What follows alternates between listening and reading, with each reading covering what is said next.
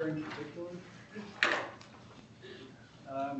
All right, so welcome everyone to the January AIDS seminar, and hope everyone survived the icy weekend on Saturday.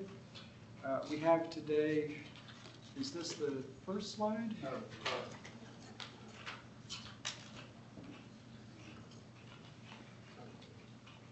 Yes? All right.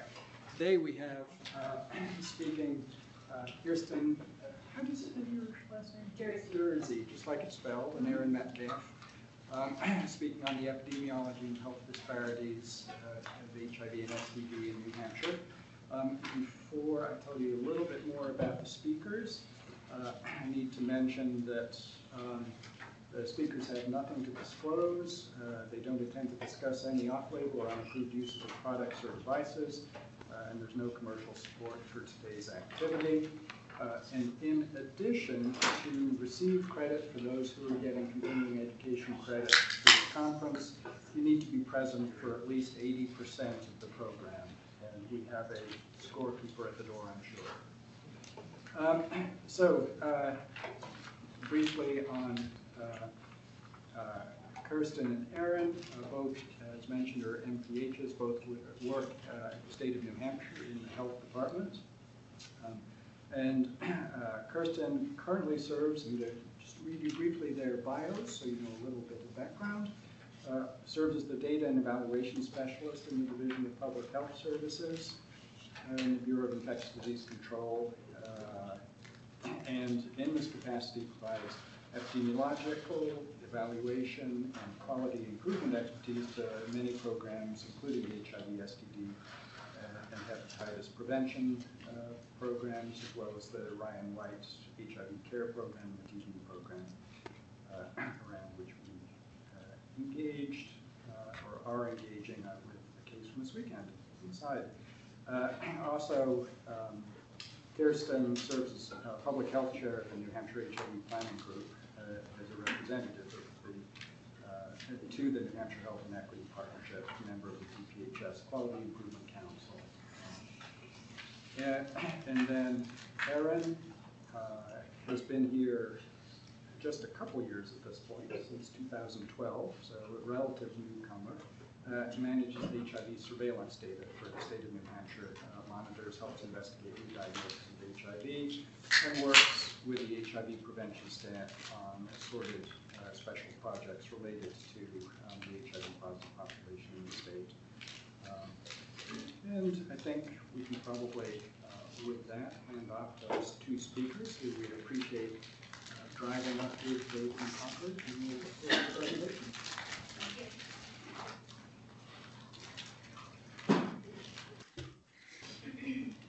Okay, so good afternoon, everyone. I'm Kristen, and I work as an epidemiologist for the State Public Health Department, and I, as Brian said, I do work across programs, and HIV is one of the programs that I am able to work with. And today, Erin and I are going to talk a little bit about sort of the state of the state around HIV and STDs, some STDs in New Hampshire, and a little bit about some work that we've begun to explore around health disparities, particularly to HIV and STDs. And this is really, in that area, we're really sort of at a first pass, and we're going to talk a little bit about some of the upcoming work that's going to allow us to maybe come back next year with some better information for you.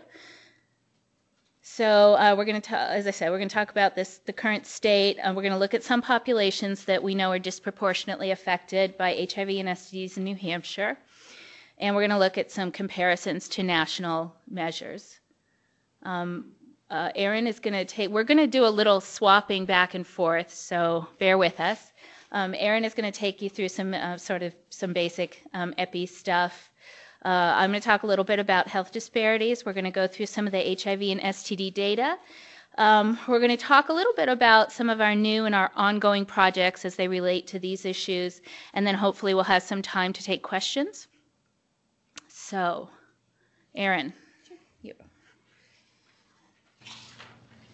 I apologize. I have a little cold, so it's kind of nasally. I'm very sorry about that. Please let me know if you can't hear me because I'm having trouble hearing myself. So, I guess when we start with epi talks, and I know I'm in a room of very educated people, but sometimes it's good to just go through some basic terms, just to kind of remember what we're talking about and how to keep certain populations separate.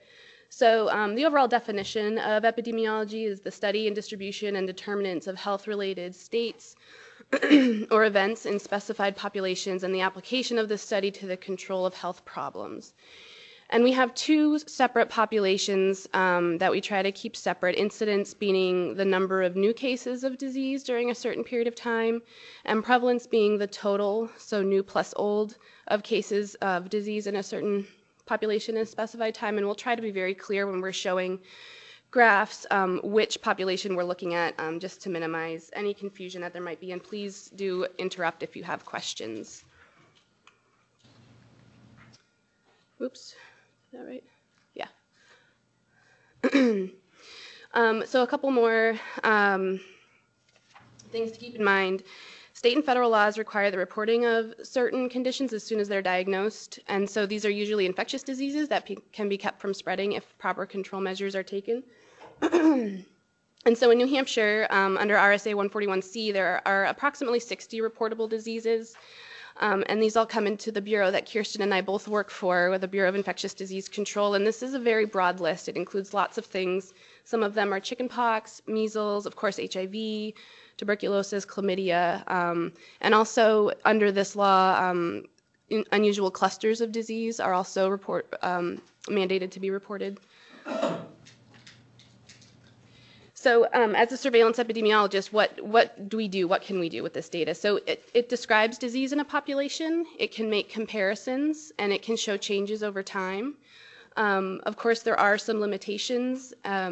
Alone, surveillance epidemiology cannot tell us why certain groups are disproportionately affected or what is causing numbers to change or not change over time. Oftentimes when we look, people are like, oh, well, why? Why is this group more affected? I don't know. You have to do special epi studies to really determine that, but we can certainly show the change with our data. So HIV in New Hampshire, what is reportable? Positive HIV diagnostic lab results are reportable within 72 hours, and these usually come to us from providers directly or most often from labs. All CD4 counts and percents are reportable. All viral load lab results, both detectable and undetectable, are reportable, as well as any infant exposure. We have had, for HIV in New Hampshire, we've had confidential name-based reporting since January 2005. And to give you an idea of the scope or the volume of what I deal with on an annual basis, we receive over 13,000 HIV-related labs annually, and that doesn't include all of the viral loads that are ordered as part of a screening tool, all CD4s that are ordered from an oncologist or a dermatologist. So that's part of what I do on a daily basis, is weed through what's HIV-related and what isn't. So for STDs, what's reportable? A chlamydia infection is reportable, a gonorrhea infection, and a syphilis infection is reportable. STDs account for the highest burden of reportable disease in New Hampshire, and chlamydia alone has greater than 3,000 cases per year. So in terms of data reporting, one of the limitations is we can only measure what is reported, and there are some variables which are notoriously underreported, such as race and ethnicity, risk factor if you're talking about HIV and STDs, country of birth. We have a minority population that's growing. A lot of them are refugees from other countries, primary language, pregnancy status. And so if these aren't reported, we can't measure them and we can't report back on them. It's hard to prioritize populations and distribute grant funds and stuff like that. So oftentimes we're on the phone and providers are like, why do you need this information? I'm very busy. It's very important information for us to have, so for these reasons. Data that comes in to our bureau is held to very high security and confidentiality standards. We have a very robust S&C policy. In 2011, the CDC released guidelines that was meant to encompass HIV, STD, TB, and viral hepatitis data and how we manage and store that data. Our state used those new guidelines as an opportunity to revise our existing policy, which hadn't been revised since the early 2000s, and raise everything up in our bureau to the same standards that HIV data has been held to for all those years. So everything that comes into our data, into our bureau now, HIV, chickenpox, is held to the same security and confidentiality standards. And if we have a breach, they're all handled in the exact same way. This is a very, not many states have such a robust policy. So we feel like we're a little bit ahead of the curve on that, which is good. Electronic data that comes in, we have some labs that report electronically to us. We have data, of course, that gets faxed in. Everything that comes in, all electronic data is stored in encrypted databases on limited access drives and secure servers. For HIV, I send de-identified encrypted data monthly to the CDC through a secure web portal that we have set up. And any paper that comes in is stored in locking cabinets, and they're destroyed when no longer needed. Does anyone have any questions on basic epi and how we handle data and things like that? Yeah. You spent some time talking about unreported, the problem of underreported. Do you quantitatively have a feel for how much underreported occurs? It's very hard to tell. I mean, I think there are some national estimates on what, just basic unreported HIV status, for example. Or people who don't know their status. It's hard to match those numbers to New Hampshire because we're not really representative of the national population in a lot of respects. I don't know, do you have any estimates on how under we are? Our latest, I'm not sure if you're asking specifically about HIV. So I think our latest estimate based sort of on what the CDC projects is we think about 300 people living in New Hampshire who probably have HIV currently who are not aware that they have HIV. But that's not an underreporting issue. They haven't tested. Yeah, that's where I'm not sure if we have. In New Hampshire, we have such a high rate of rapid testing that it's probably a case that they have not been screened, but there may be some people in there who were screened and do know didn't receive their results. Yeah. If they're in care. Yeah. Yeah. Yeah, we have a separate cohort of people that do know their status but are not currently in care, will have fallen out of care. We're going to talk a little bit about that. So Kirsten's going to talk a little bit about specific health disparities.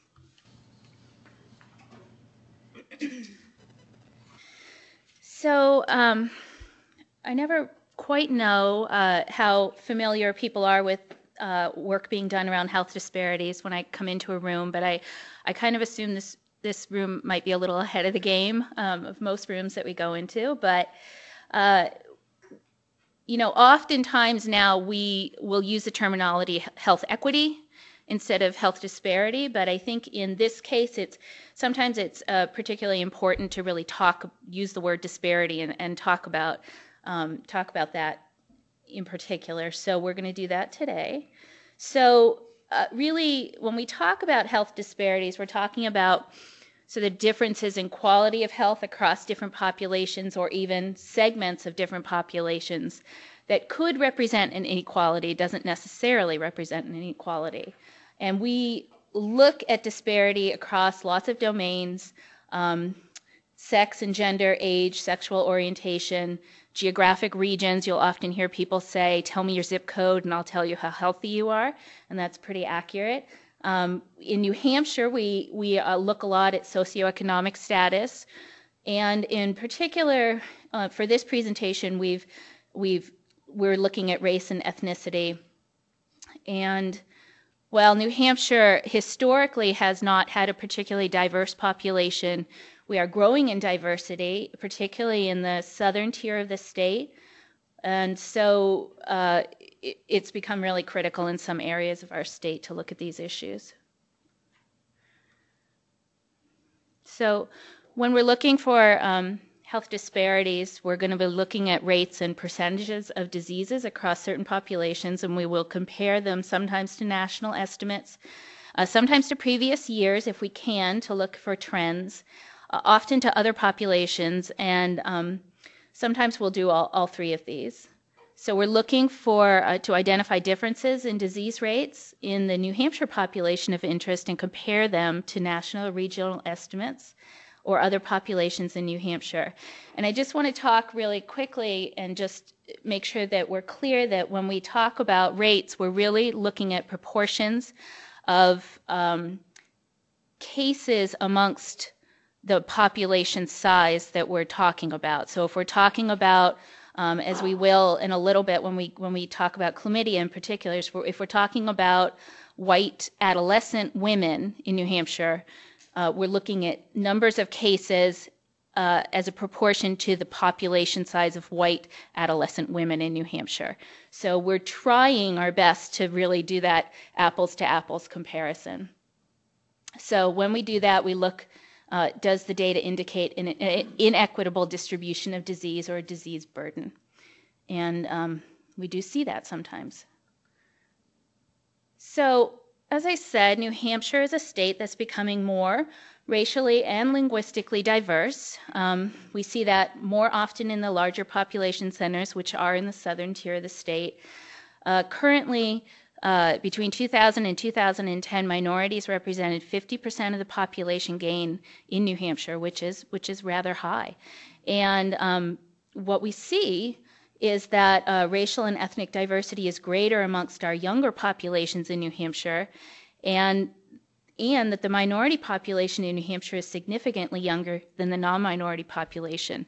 So oftentimes people will say, well, New Hampshire, is a very, there's not a lot of diversity in New Hampshire. Why are you looking at these issues at this time?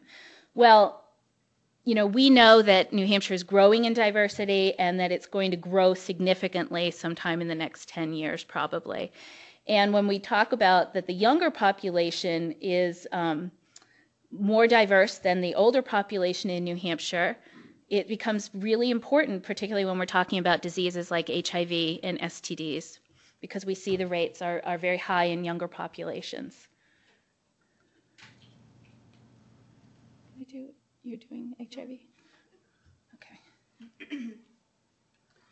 So now this, I know, is the part that everybody's looking forward to. So I'm going to go through the HIV, some of the HIV epidemiology, and then Kirsten's going to do some of the STD epidemiology. Let me just get where we are.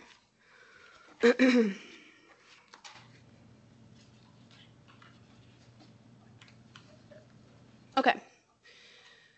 So in New Hampshire, the epidemic, if you can call it that, epidemic kind of implies rising numbers, but we've had a very stable epidemic. We average 46 new infections per year. That's 2008 to 2012. Most infections are among males, among people aged 20 to 40. They're mostly in the southern part of our state, which makes sense. That's where most of our population is. And they're mostly among men who have sex with men, or MSM. You'll see that acronym a lot. You'll see also the acronym PLWHA. That stands for people living with HIV or AIDS. You can think of that as our prevalence. And the data, the prevalence data that I'm going to show you is data as of December 31st, 2011, which I realize is a bit old. One of the limitations with HIV surveillance data is that the data validation process is so very long. It takes over a year. So at this point, the best data that we can release is as of December 31st, 2011. So if we look at our prevalence by age group, you'll see a very nice bell curve with the burden of our population having HIV or AIDS is in 40 or older. Although I did say that most of our new infections are among the 20 to 40 age range. You'll notice there are some very young people living in our state with HIV. Those are not babies being born with HIV. Those are refugee children who come in as a previous positive, or parents who adopt children who they know to be positive from outside the country. We have very few perinatal cases, less than one a year. If you look at the same graph but break it down by age and gender, you'll see that there are many, many more males than females, almost 3 times as many living in our state with HIV. But the bell curve is still the same for both genders. By current county, this is their current residents, not their residents at diagnosis. Most are living in Hillsborough County, followed by Rockingham and then Merrimack, and very few living in the northern part of our state. I like to take this slide as an opportunity to talk about our data release policy, which goes hand in hand with our security and confidentiality policy. And the biggest point with our data release policy is we can't release data that could be constructively identifying. So I couldn't take those 19 people in Coos County and show it to you broken out by gender or show it to you broken out by race and ethnicity or risk factor, because it could potentially be constructively identifying. It's not that we don't look at that data, we do, we look at it a lot, but we just can't release it publicly. By region of birth, the vast majority of our cases are US born. We do have some that are born outside the US, and then some that we group into this US dependency, which is Puerto Rico and the Virgin Islands. And if we look at those 157 that were born outside the US, most of them are African born, followed by Central and South America, followed by other region, which is Europe and Canada and the Middle East, and then Asia, and then the Dominican Republic, which we group into its own category.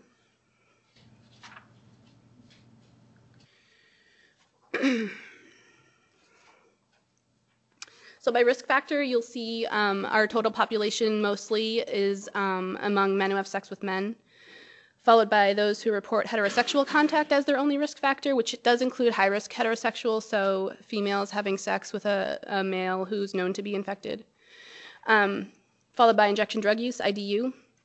This NIR and NRR category stands for no identified risk or no reported risk. That is a category which we're always trying to narrow down and get lower and lower. The CDC standard is to have 15% or fewer categorized as no identified risk or no reported risk. So we do meet the standard, but it is something that we would like to be better. Very few perinatals, as I mentioned, and the other category, which is mostly people who've been living for a very long time with HIV or AIDS who were infected through a blood transfusion or something like that.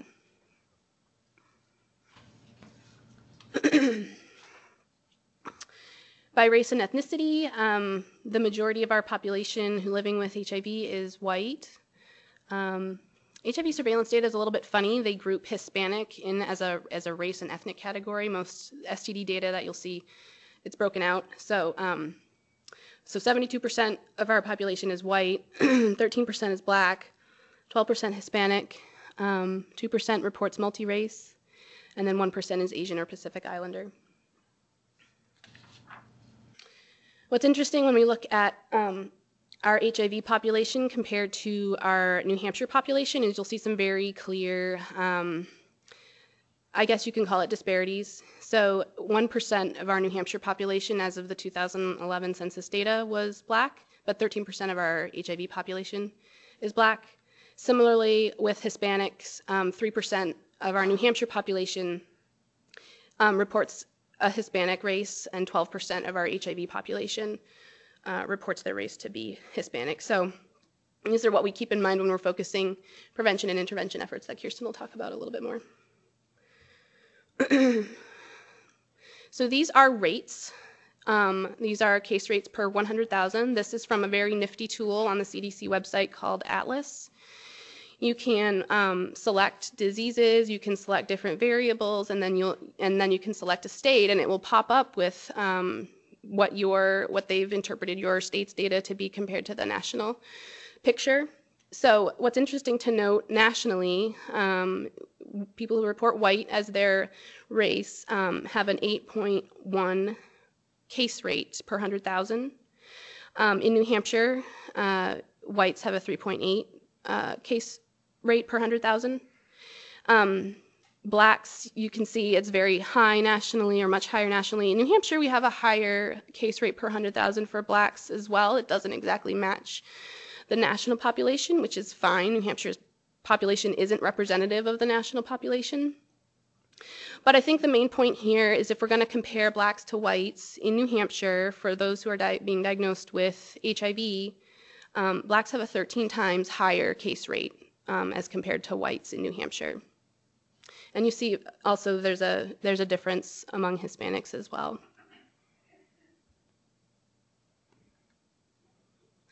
And something else that has been of interest lately, and we're trying to get a better grasp on it, is our co-infection data with STDs. So this chart is showing our case counts for 2011 and 2010 for infectious syphilis, gonorrhea, and chlamydia. And then the bottom is showing known STD and HIV co-infection among those people who were diagnosed. This data is considered incomplete because we have only been collecting this data for a very short amount of time. We have newly hired DIS staff who are any STD that they investigate. They're attempting to determine the HIV status of these people. We expect these numbers to be better as the years come. There are some limitations to our HIV surveillance data. As I mentioned, we have small numbers. We have very small numbers. And we can't release data that could be potentially constructively identifying. As interesting as it would be to look at it, and we do look at it, we just, it's hard to release that data to everybody who's interested in knowing. HIV numbers are likely an underestimate to some of the reasons that we spoke about before. The people who are living with an unknown status, underreporting from providers, or those who do know their status who are seeking care outside of our state. We might not know about them. So we have some STD numbers coming up, which we threw these in here because some of them, especially for chlamydia, are more robust, and we can do a little bit of a deeper analysis, and populations infected with STDs might have similar risk factors to HIV, although you can't make a direct correlation. So Kirsten's going to do. Are there any questions on HIV surveillance data before we go on? And there'll be time for questions at the end.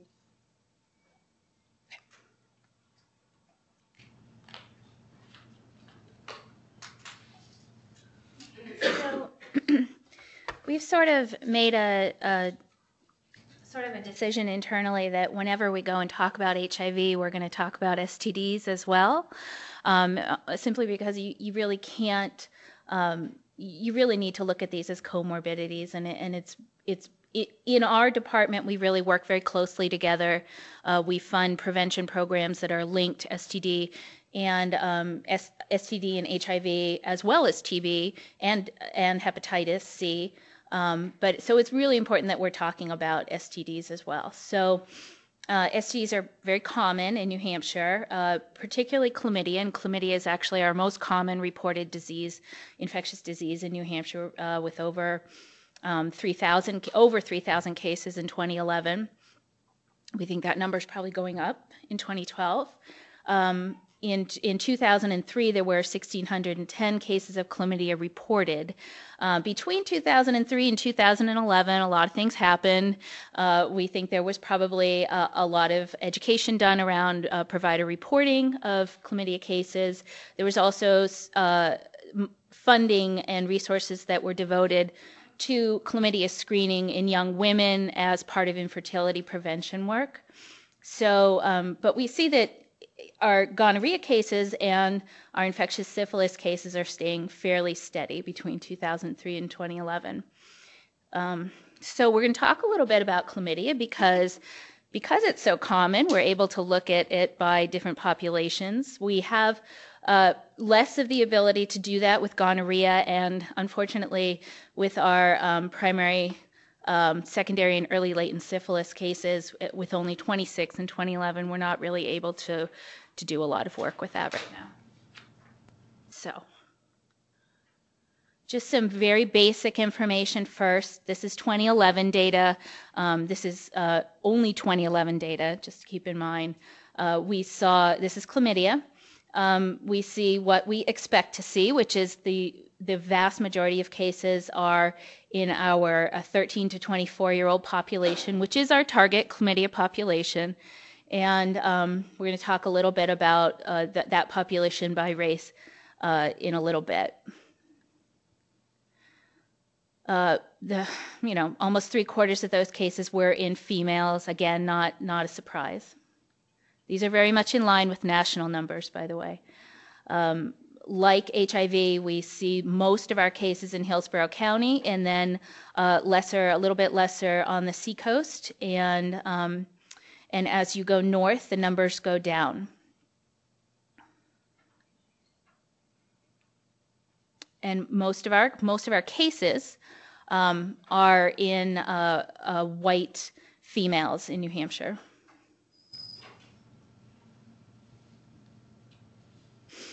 So, but then when we look at sort of try to tease it apart a little bit, and I just want to do a quick reminder that this is first pass. I'm going to talk a little bit about a project we have going on that's going to sort of delve a little bit deeper into this data over the next year. But when we start to pull out these chlamydia numbers and we look at females in 2011, females only, which is, remember this, that 72% of our cases were females.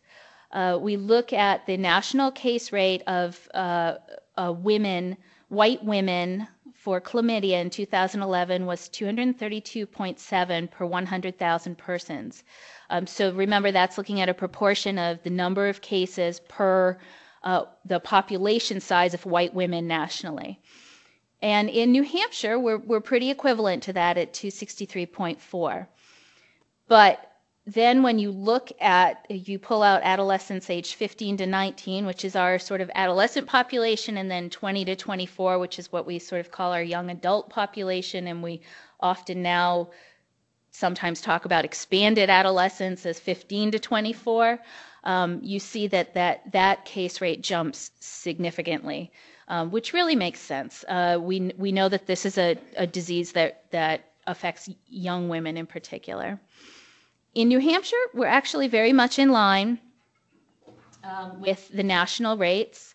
You see that we have a slightly higher case rate amongst the young adult population, which is interesting. I can't really tell you why yet, but we hope to sort of look at that and try to sort that out in a little bit. If you look at black women, you can see that the case rate nationally, in comparison to white women at 232.7, the case rate for black women, chlamydia case rate in 2011 was 1563 per 100,000, which is pretty amazing, really. And then if you look at young black women, it jumps to 7,500 and 7680 per 100,000, which is, if it's not stunning to you, it should be. I mean, it really is quite amazing. And in New Hampshire, while we don't come close to this case rate, we do have a pretty significant jump from all black women to young black women, which is not unusual. We would expect to see that. And actually, interestingly, we're very much in line with white young women, which is not really necessarily what we expected to see, because that's really slightly out of line with national measures. So again, that's going to be something that we're going to look at. I just want to make a reminder, this is 2011 only. And when we look at maybe 5 years of data at one time, we may see something very different. If we look at our American Indian Alaskan Native population, we see that they have they're about 3 times the rate of white women in New Hampshire. This is all women, all ages. Any questions on this slide? Kim? Any way that you can look at what things that might be related to screening bias, like maybe whether they have health insurance or not, or something like that would maybe give you a chance to pull that out? Yeah, I think that's a great idea, and we do have a project going on. We've just started. It's a needs assessment, very big HIV needs assessment, but we have included all STDs, TB, and hepatitis C in that as well. And I'm going to talk a little bit more about that, but one of the things that we've really asked our contractor to look at over the next year is to break down, to sort of drill down these disparities as much as possible, and sort of take a health equity focus. And so I think that that's something that we're going to make an attempt. I know it's something we're going to make an attempt to do. I can't tell you at this point exactly how successful we're going to be. I mean, I guess the But it's other in thing would be to try to do some kind of active surveillance instead of a passive surveillance Mm-hmm. system. And, you know, for sentinel sites or something. Mm-hmm. Yep. Yep, we have talked about that as well. Yep. Okay. So just really quickly, again, you know, with gonorrhea, we are looking at a much smaller number of cases. So once we drill down to subpopulations, we look at race and then age, or race, age, and geographic location. We're into numbers that are simply too small to really work with in New Hampshire. And with syphilis, I don't even have a chart for syphilis because the numbers are so small to begin with. But I can tell you that the national rate of gonorrhea in 2011, this is men and women, it was 25.2 and in white men and women, and 427.3 in black men and women, which is incredibly significant. And in New Hampshire, we were much lower at 8.3, but if you see the difference between white men and women and black men and women, all ages, again, because we can't really look at subpopulations at this point, there's a significant increase amongst black men and women. Same is true with Hispanic men and women. How many cases are there? Gonorrhea, Is this like 4 women, or is this? No, there were 20 cases? no, I would have to go back and look exact. Do you remember? We can go back to the slide that shows. Yeah, but I don't think it has it broken down by, oh, maybe it did. Sorry. You could figure out based on the. I think we just had chlamydia here. Maybe it's 100 cases. It's 122 cases of gonorrhea. Okay. 36. It's And 10% of the, no, 5% of So the population. you're talking about a dozen Black. cases so these numbers are huge, but they're based on.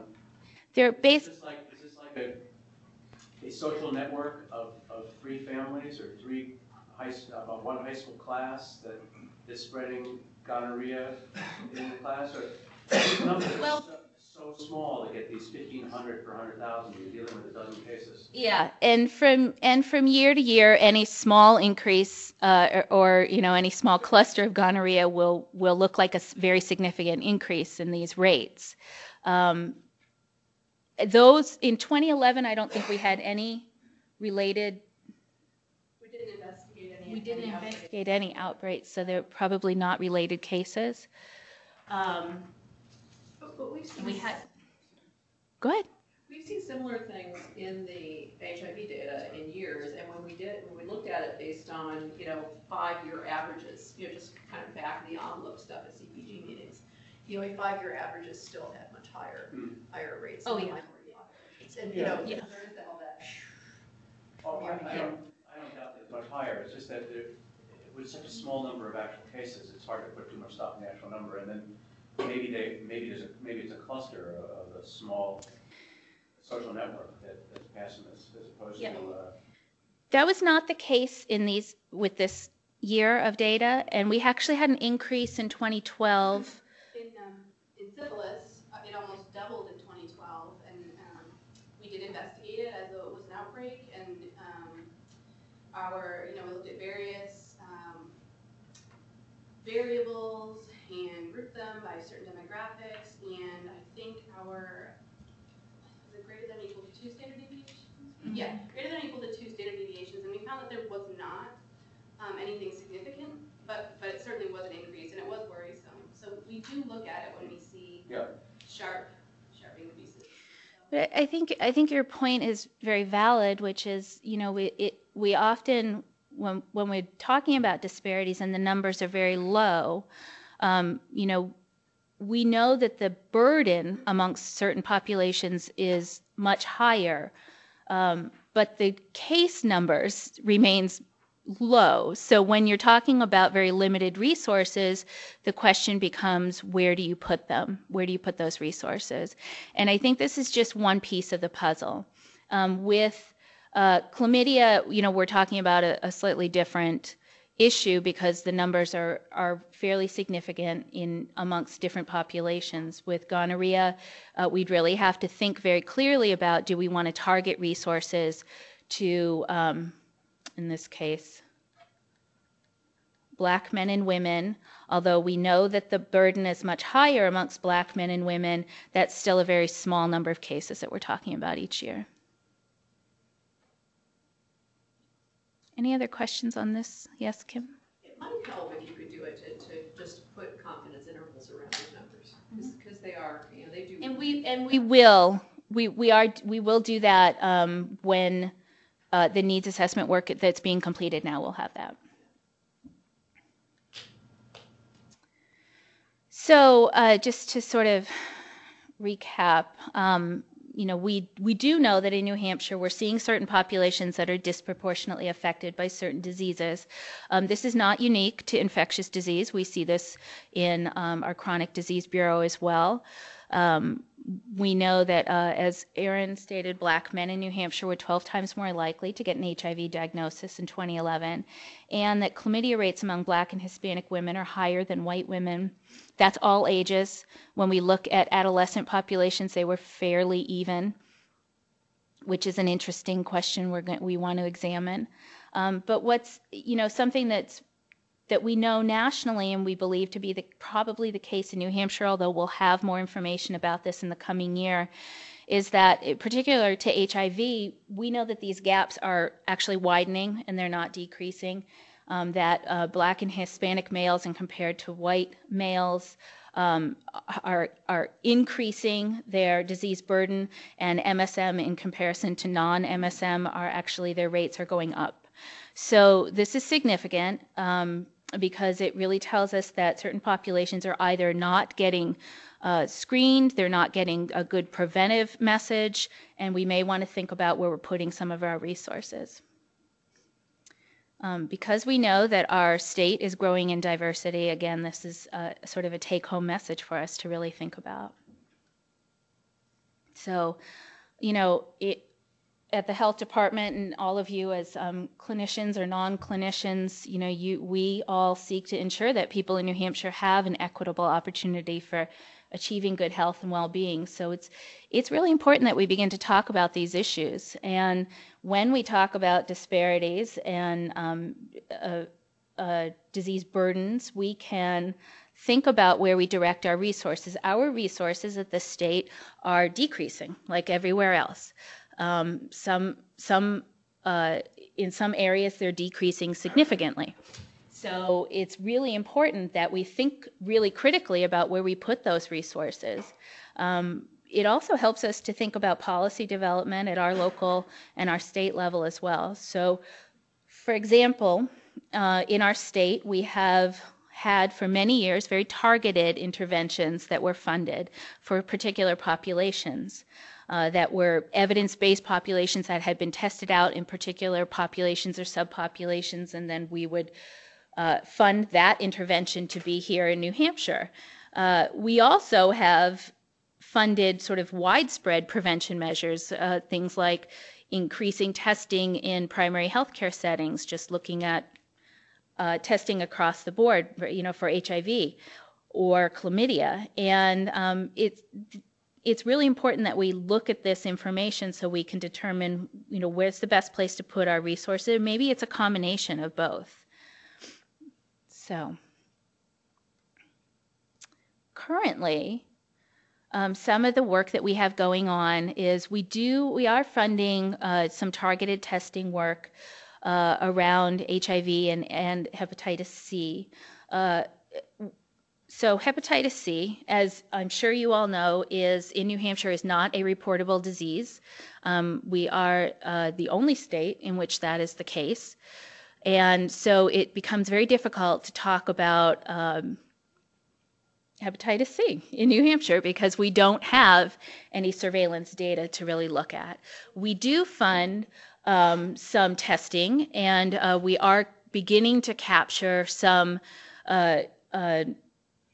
positivity rates amongst, where we have some very targeted testing going on. For us, it's really our targeted population is, in New Hampshire anyhow, is injection drug users, active or past injection drug users, and often this is an incarcerated population.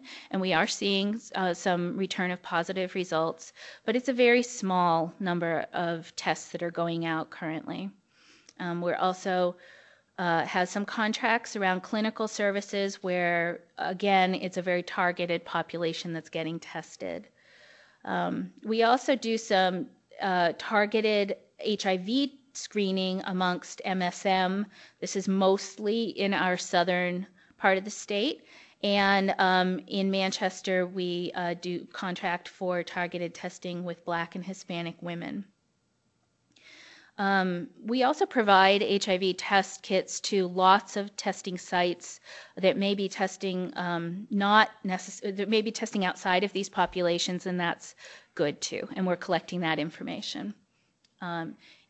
If sites take test kits from the state of New Hampshire, they have to provide us with the data after they do the screening, which is good for us because when we can really capture those numbers. So I've referred to this several times. We are contracting to have this comprehensive needs assessment done. It is focused mostly on HIV. However, we have really asked that it look at HIV and all HIV comorbidities as well. So this needs assessment is going to have an equity focus. We've really asked them to drill down as much as possible with the existing data sets, and we're not, here we're not talking about just 1 year of data. We're talking about at least 5 to 10 years of data that they're going to be looking at. It has a consumer and a provider assessment component. Some of you may hear from our contractor. If you're a provider here in New Hampshire, you probably will. If you're a consumer, you may as well. And we'll be looking at HIV, we'll be looking at all STDs, all reportable STDs, which right now is chlamydia, gonorrhea, and syphilis, and tuberculosis, and hepatitis C. It will also have, as a part of it, a component, the updated integrated EPI profile, which really is a very comprehensive data report.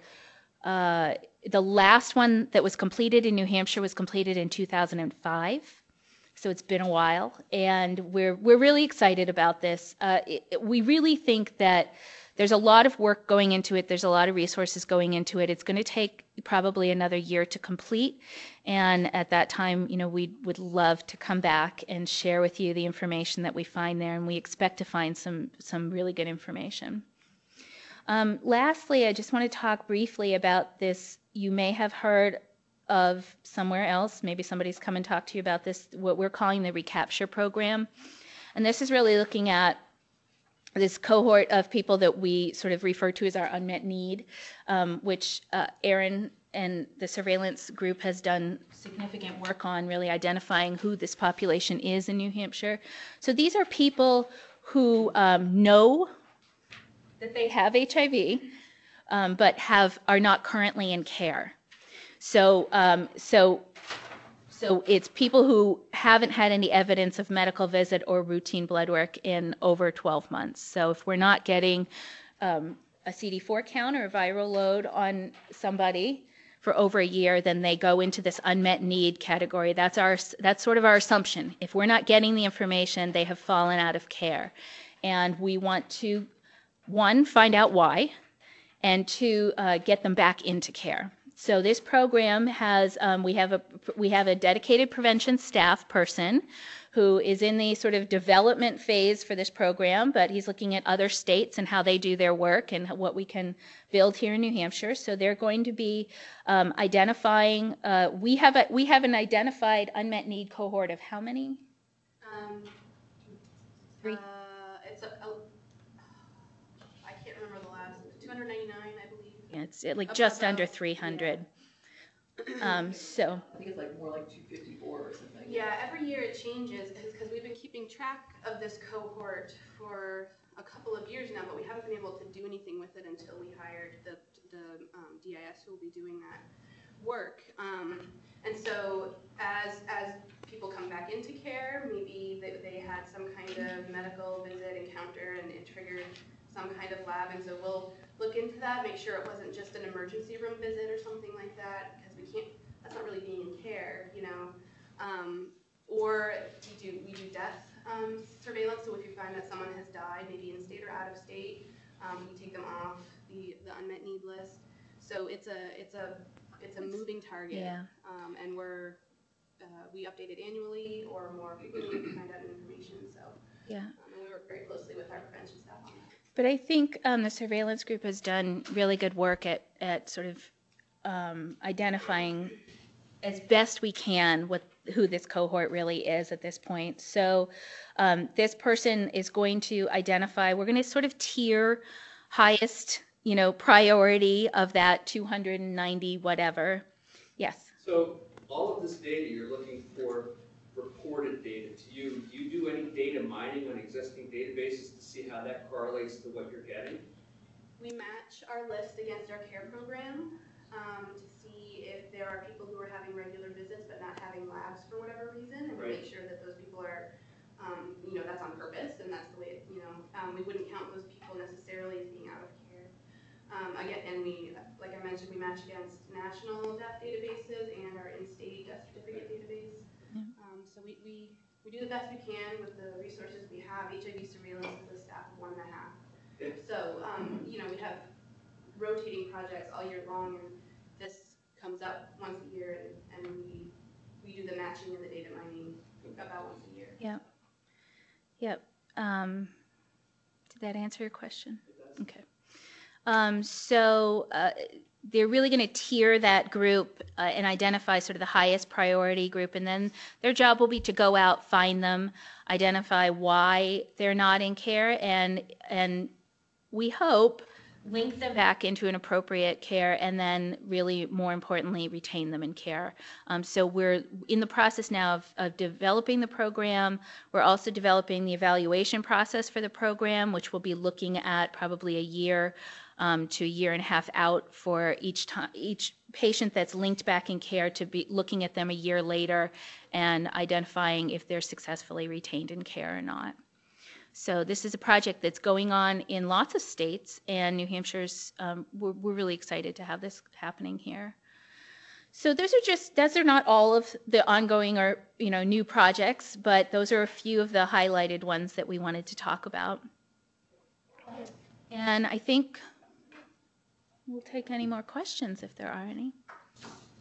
Yes. I have a question which in the category of creating some more resources for you guys so you can do other of those cool projects. Why do we send you all of our CD4 and viral load numbers? And I know that our lab staff actually write a letter, or we generate a letter for each one at the time we do a viral load, which we do every 3 months. Yeah. That says, this is a known HIV patient. It feels like there ought to be some way to do that reporting without doing that much reporting.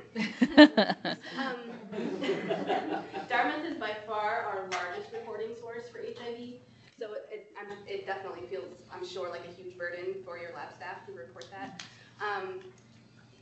New Hampshire is unique in that all CD4s and all viral loads are reportable. We're a little bit ahead of the curve on some states. Some states only have CD4s reportable below 200, or only have viral loads reportable if they're detectable. It helps us. We have very, very good HIV surveillance data in New Hampshire. We meet all of our objectives, and the only way we're able to have such good data is because we have reporting like this. And the other part of it is, at the national level, HIV and AIDS is considered two separate. Someone will eventually progress to AIDS, and we need to know at what point they do that based on a CD4 count. Or an opportunistic infection of some kind, which are also reportable.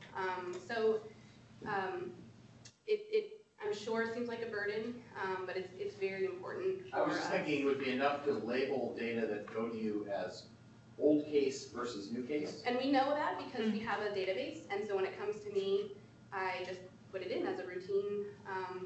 So can our lab staff stop generating the letter that goes along with it? It feels like there's work No, that goes we need to know who that packaged person those is. We need to know who that person is. We are approaching, or we have approached Dartmouth in the very recent past about electronic lab reporting, so that should decrease the burden significantly in the very near future. So We hope. we hope. Who's doing that conversion, the target people, maybe? Well, every time you do that, you open up a possibility for confidentiality issues. And that's one of the major components of this. We already have LabCorp and Mayo reporting electronically to us. We're in testing with ARUP labs, and we're doing a pilot project with Androscoggin Hospital, Cottage, and Elliott. And of course, every part of this is secure. We test everything first. We have very clear procedures about how a breach would be handled, which we don't have very often, thank God. And Concord Hospital and Dartmouth are our next, hopefully, pilot hospitals to test this out. So it would make everybody's job a lot easier. A couple of questions. One about your linkage to care project, which is great. Are you going to be, as part of that, trying to collect data around why the individuals are out of care to begin with? Yes, we are. We will be collecting that. We're sort of, as I said, the program itself is in the development phase, but we hope to go to implementation fairly soon. But as part of the development phase, we're really looking at the evaluation process as well, and we want to make it significant in that it gives us good information, but not so burdensome that it's overwhelming, because we do have less than one full-time staff working on this project. But those are some of the questions that we've sort of got as evaluation questions as well. We're aware that patients who enter into our programs seldom get lost to care. Yes. So wondering about whether the request on our case management, of course, that we do is that we were able to do. Yeah. There's a significant component of that. Yeah. The lack of availability to what we have impacts on other programs. Yeah. I mean, I would expect to see that as well, that may be an issue as well. And part of this program will be not just linking into appropriate medical care, but trying to ensure that there's ancillary services are available as well. One question on STD. How robust do you feel the non-HIV STD reporting is related to that? Do corrections reports? He's asking about the quality of data reporting around STD and if corrections reports. Got all of the opportunities for CD4s and RLOs, all the basic syphilis. It's one time.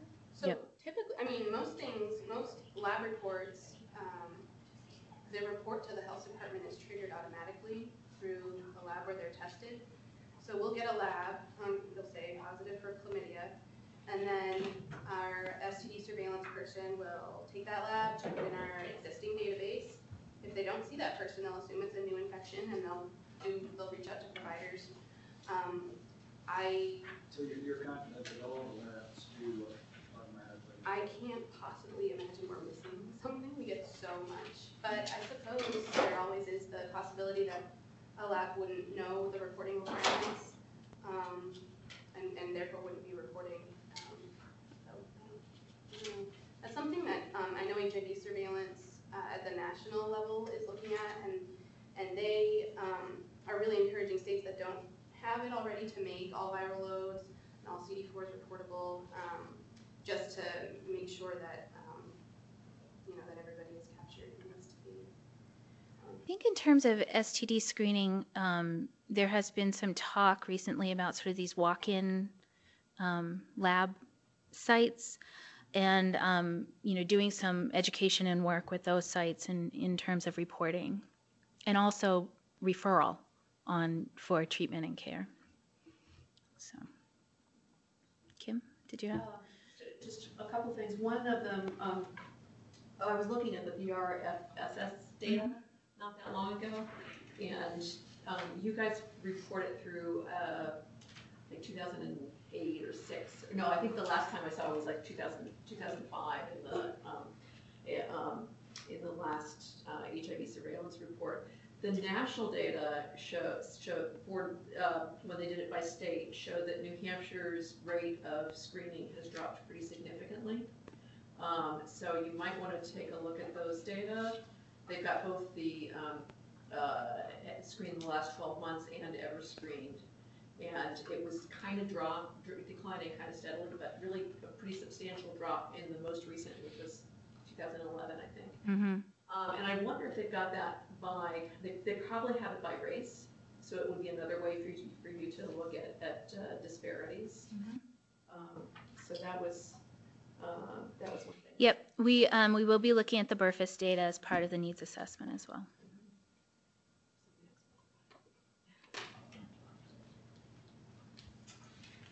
Any other questions from the